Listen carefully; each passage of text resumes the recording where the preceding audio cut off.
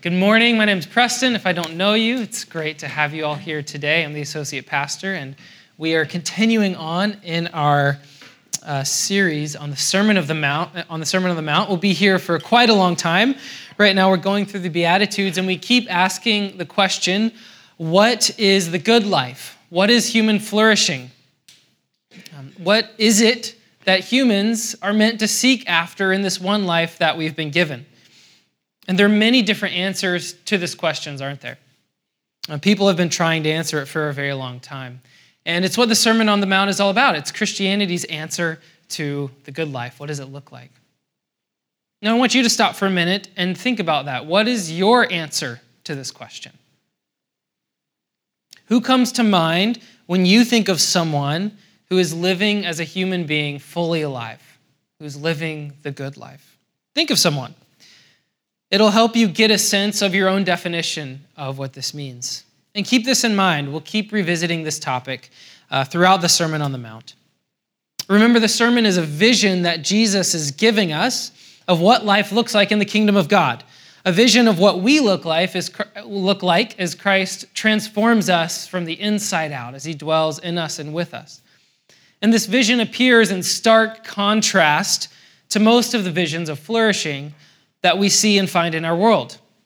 And especially in the Beatitudes, as we go through these one by one, we'll find there's no overlap between flourishing in the world, in the kingdom of man, and in the kingdom of God, in the Beatitudes. It's not a Venn diagram, where there's some overlap where you can put yourself right in the middle and find yourself flourishing according to Jesus and according to the world around us. Jesus calls the poor and the mourning, and the hungry and thirsty, and those who are persecuted. He calls all these people blessed in his kingdom. And remember, as we keep saying this word blessed, we have to remind ourselves of what Jesus meant by it. It's really easy to get that confused. So blessed on the lips of Jesus means you're in the kingdom. You have a substantial, durable happiness because you're close to the heart of God. It means you know the Father's delight over you, and therefore you're flourishing. Now, so far, we've looked at the poor in spirit and the mourners, who Jesus says are blessed. And they are blessed because they know the heart of God, because they're in the kingdom. And they have soft hearts and a radical hope in Jesus, which also means that the blessed folks don't really fit in our current world because they're moving in a different direction. The blessed folks are always going to be homesick in a sense. You remember when you were a child and you were homesick, you just wanted to be in your room with your toys and your mom and dad? The blessed folks are always homesick a little bit until they stand with God face to face. Today we go back to our imagery of the wells in the desert. If you're going along and you find a well, first it doesn't look like much. It's a dark hole in the ground. But if you go into it, if you reach into it, you find living water. And each of these Beatitudes is like a well. At first it might not look like much. But if we go down into it and plumb its depths, we find the living water that Jesus offers.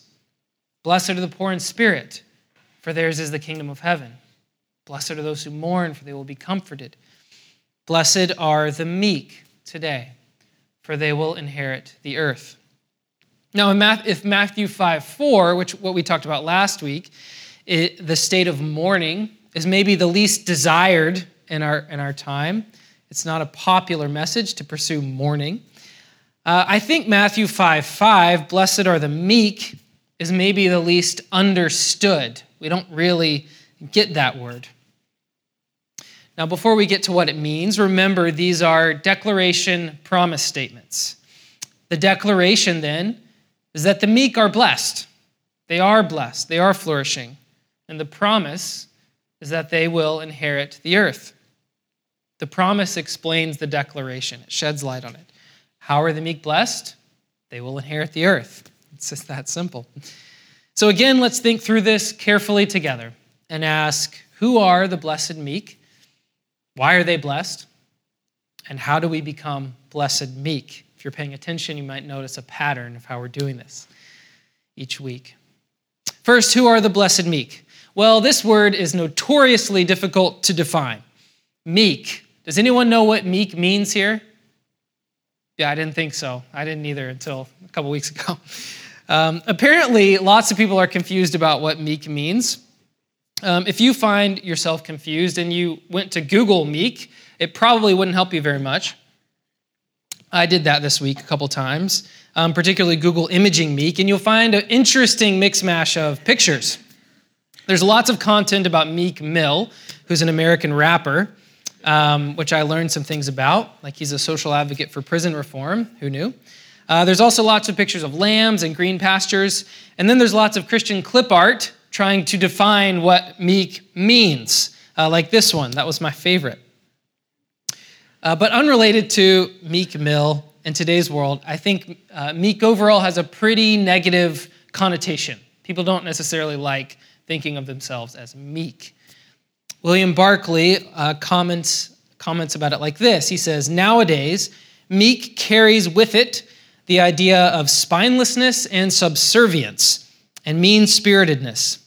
It paints the picture of a submissive and ineffective creature. Just what we're all aspiring to be, right? Submissive, spineless, and ineffective. Blessed are you. Is that what Jesus is saying? Well, let's think about it. And there's good reason many people are attempting to work out what Jesus is trying to say, and the other biblical authors who recommend being meek. Because we have this negative connotation, but we also have Jesus saying that he is meek. And we have Paul saying meekness is one of the fruits of the Spirit in Galatians 5. There it's sometimes translated gentleness, which some of you may even like less than meek. So we really need to figure out what this means. I think it'll be helpful if we at first try to clear out some of the underbrush in our minds about what meekness is not. So what is not meekness? Let's start there.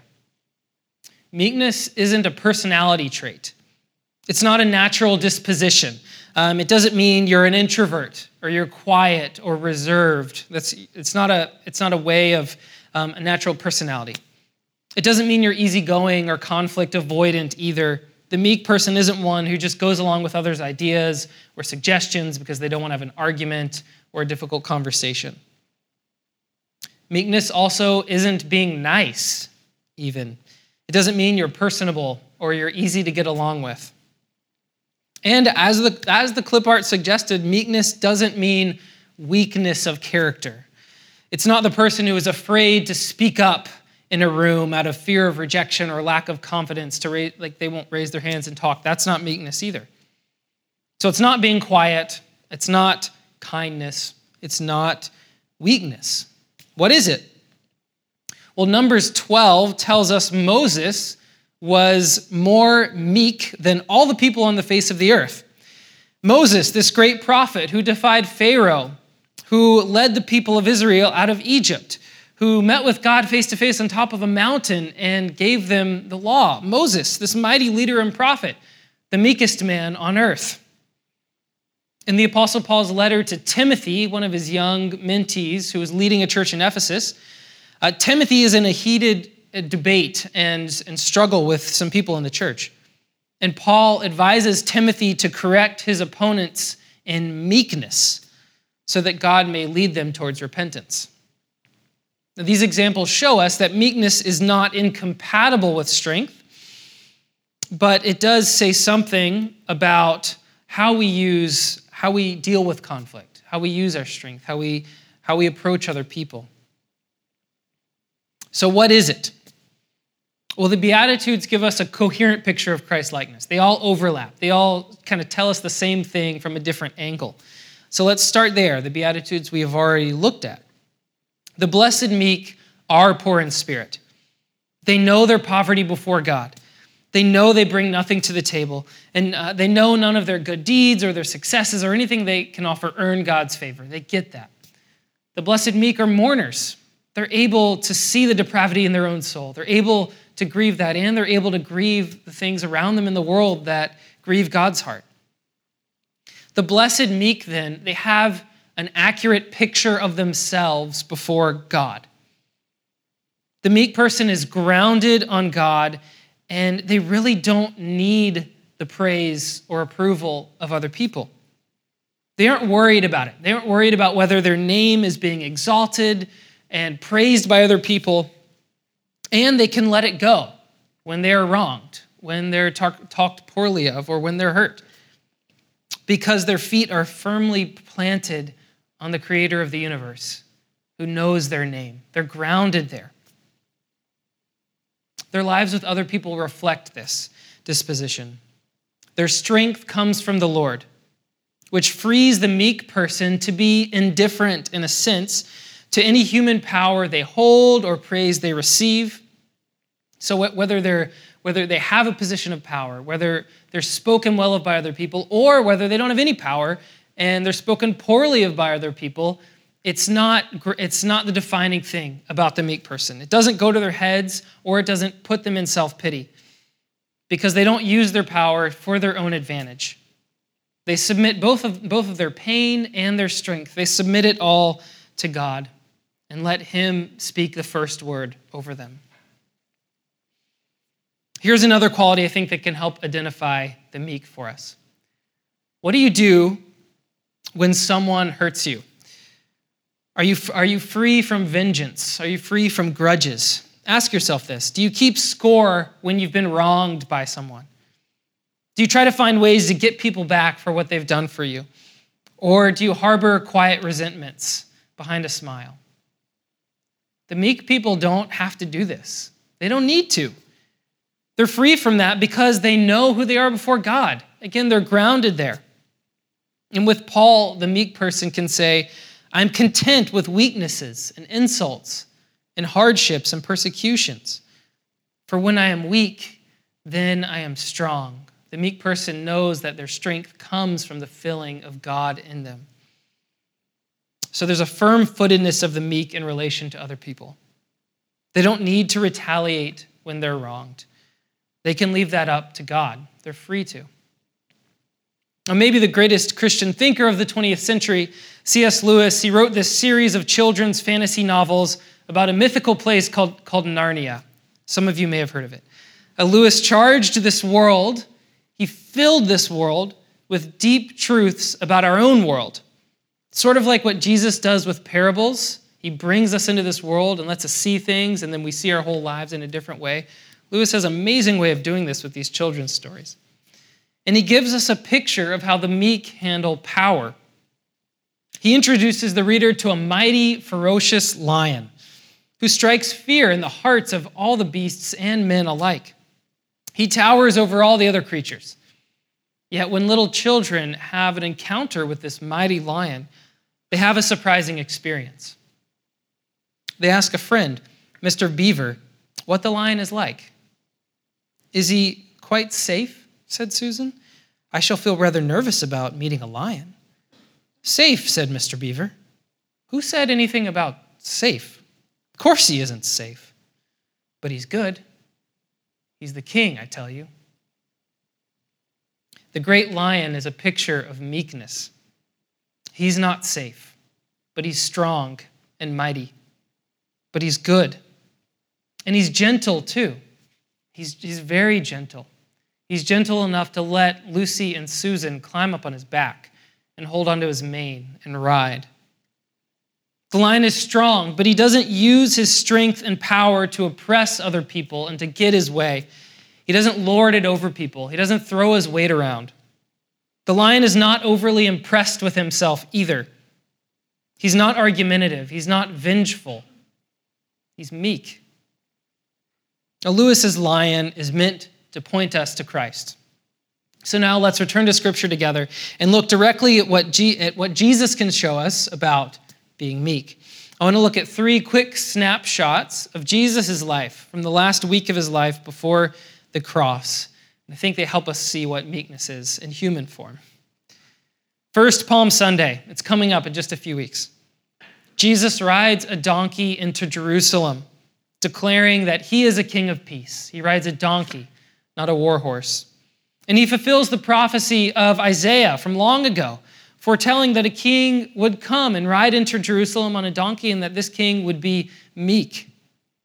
Now, for the many Jews who were expecting the Messiah to come and to overthrow the Roman powers, to establish Jerusalem and Israel back to their former glory days from under King David, this would have been a huge disappointment. This isn't what they were looking for. But Jesus was not the least bit worried about that, about living into other people's expectations for him. He wasn't worried about it because he was focused on one thing. He was focused on his mission of doing the will of his Father, of obedience to God. He was free from all that because he knew who he was before his Father. And the meek Jesus, he does something interesting, right? From riding the donkey in, he goes straight to the temple. Matthew 21 tells it like this. Jesus entered the temple and drove out all who sold and bought in the temple. And he overturned the tables of the money changers and the seats of those who sold pigeons. And he said to them, "It is written, my house shall be called a house of prayer, but you make it a den of robbers." And the blind and the lame came to him in the temple, and he healed them. One commentator suggests the person who is meek is always angry at the right time and never angry at the wrong time. Is always angry at the right time and never angry at the wrong time. Now, Jesus knew perfectly how to balance these two. With the crooks in the temple who exploited people, he was angry and he responded likewise. But with the blind and the lame who came to receive healing, to come to meet him, he was gentle. Number 2, Jesus stands trial. Matthew 27. Jesus stood before the governor, and the governor asked, "Are you the king of the Jews?" Jesus said, "You have said so." But when he was accused by the chief priests and elders, he gave no answer. Then Pilate said, "Do you not hear how many things they testify against you?" But he gave no answer, not even to a single charge, so that the governor was greatly amazed. Jesus is accused falsely. He's slandered. He's spoken poorly of. He's cursed before others. And he doesn't say a word. Why not? It's not because he's afraid to speak up or raise his hand and talk. No. He's grounded. Again, he knows the Father delights in him, and he knows he's acting in obedience to God's will. He's focused on that. He didn't need to try to defend himself. It didn't matter. He knew it wasn't going to do anything anyways. He saw who he was before God in that moment, the Father. Number 3, finally on the cross, after the soldiers have driven nails through his hands and his feet, and Jesus hung innocently to die, what does he say? Luke 23:24. "Father, forgive them, for they know not what they do." Forgive who? Forgive all those people who unjustly accused him and were responsible for his death and put him on the cross and drove nails into his hands? Yeah, that's right. Forgive those people. Not a trace of vengeance or malice in Jesus, even at the point of death. How can Jesus look at those who crucified him with forgiveness in his heart? That's insane. How can he do that? Again, because he's grounded on the Father.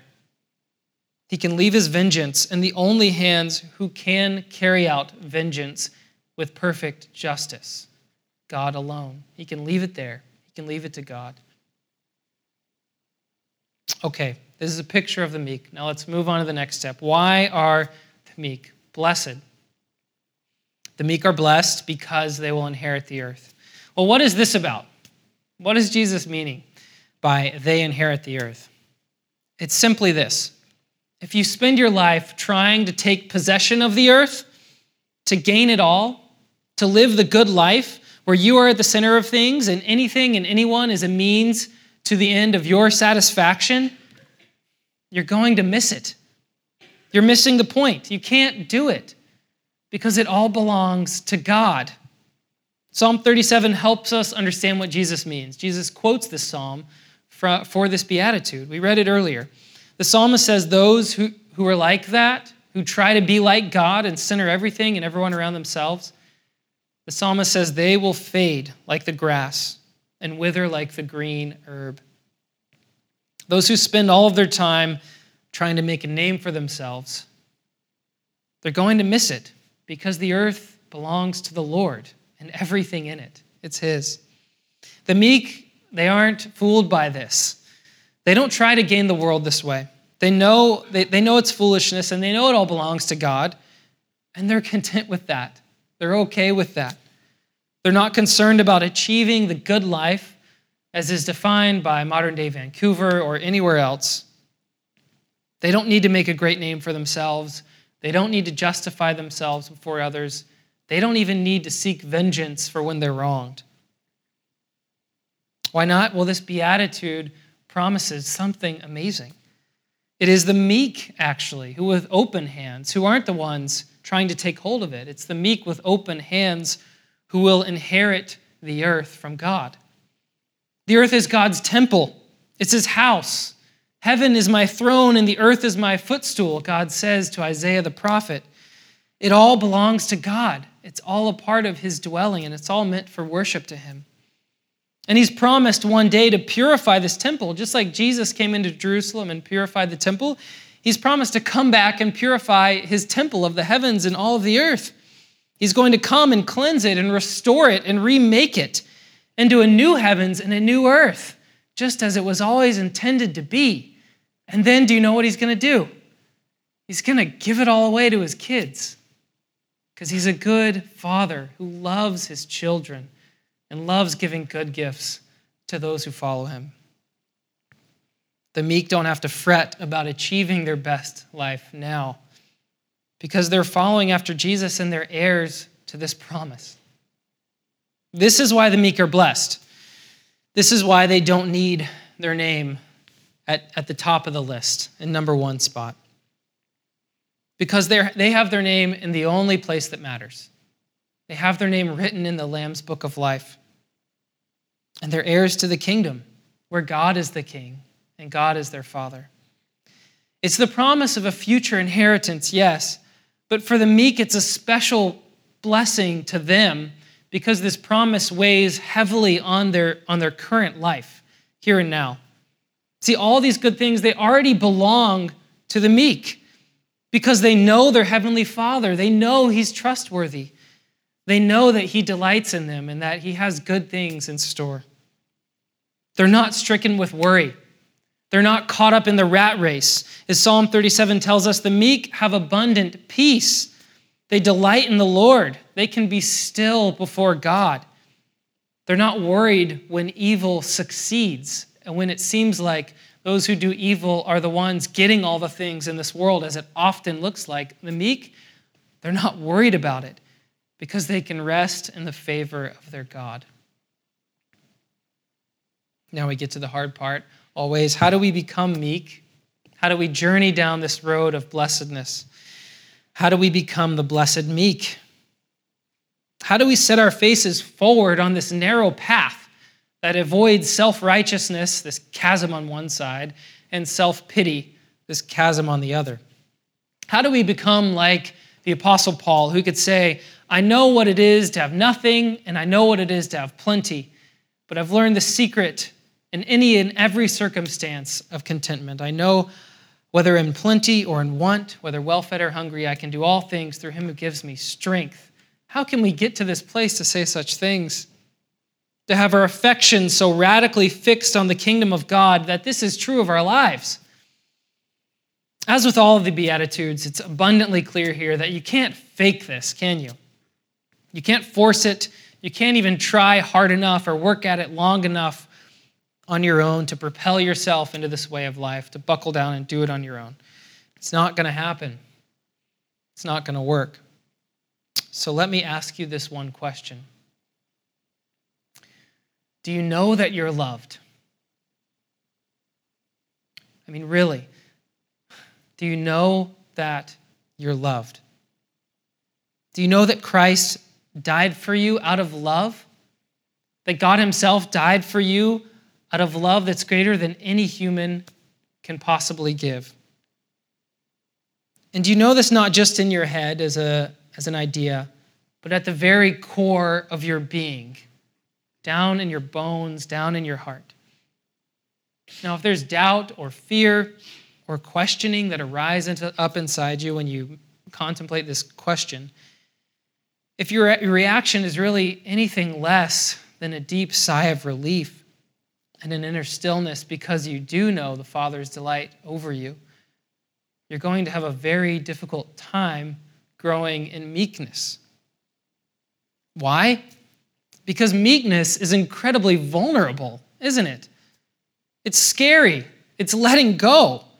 It's saying, I'm not going to claim my power and my strength on my own, but I'm going to find my rest in God. It's saying, I'm not going to worry so much about what I deserve, about what people owe me. I'm not going to focus on that.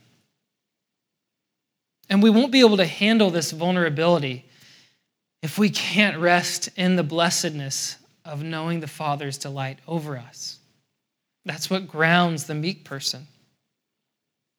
So really the only thing you can do is to take Jesus at his word. This is his word. Come to me, all you who are weary and heavy burdened, all of you who are anxious, who are tired and burned, who are tired of worrying and trying to control it all and putting your name in that one spot. Come to me, and I will give you rest. I'll give you that abundant peace. I'll give you that stillness of soul. Take my yoke upon you. Let go of the other ones that you're carrying. Take my yoke upon you and learn from me. Listen to me and follow me. Because guess what? I am meek. I'm humble in heart. I'm meek. I'm not going to use my power to lord it over you or manipulate you. I'm strong, but I'm safe. I'm strong, but I'm very, very good. I'm meek, and I'm humble in heart. When you do this, when you come to me, you will find rest for your souls. The meek have the rest and peace because they know the great shepherd, not here, but deep in the inner core of their being. So open yourself to Jesus at this place, at the place where you're resisting him the most, where you're holding your hands the tightest, where you're clenching the tightest, where you don't want to release them. Open to Jesus there, where you say, anything but this, don't touch this, God. I need this for who I am, to know myself. Jesus says, come to me here. I want it all. Allow him to lead you, but especially where you don't want to go. It's in these places of submission to Jesus that we know his delight and we grow in meekness and we find rest for our souls.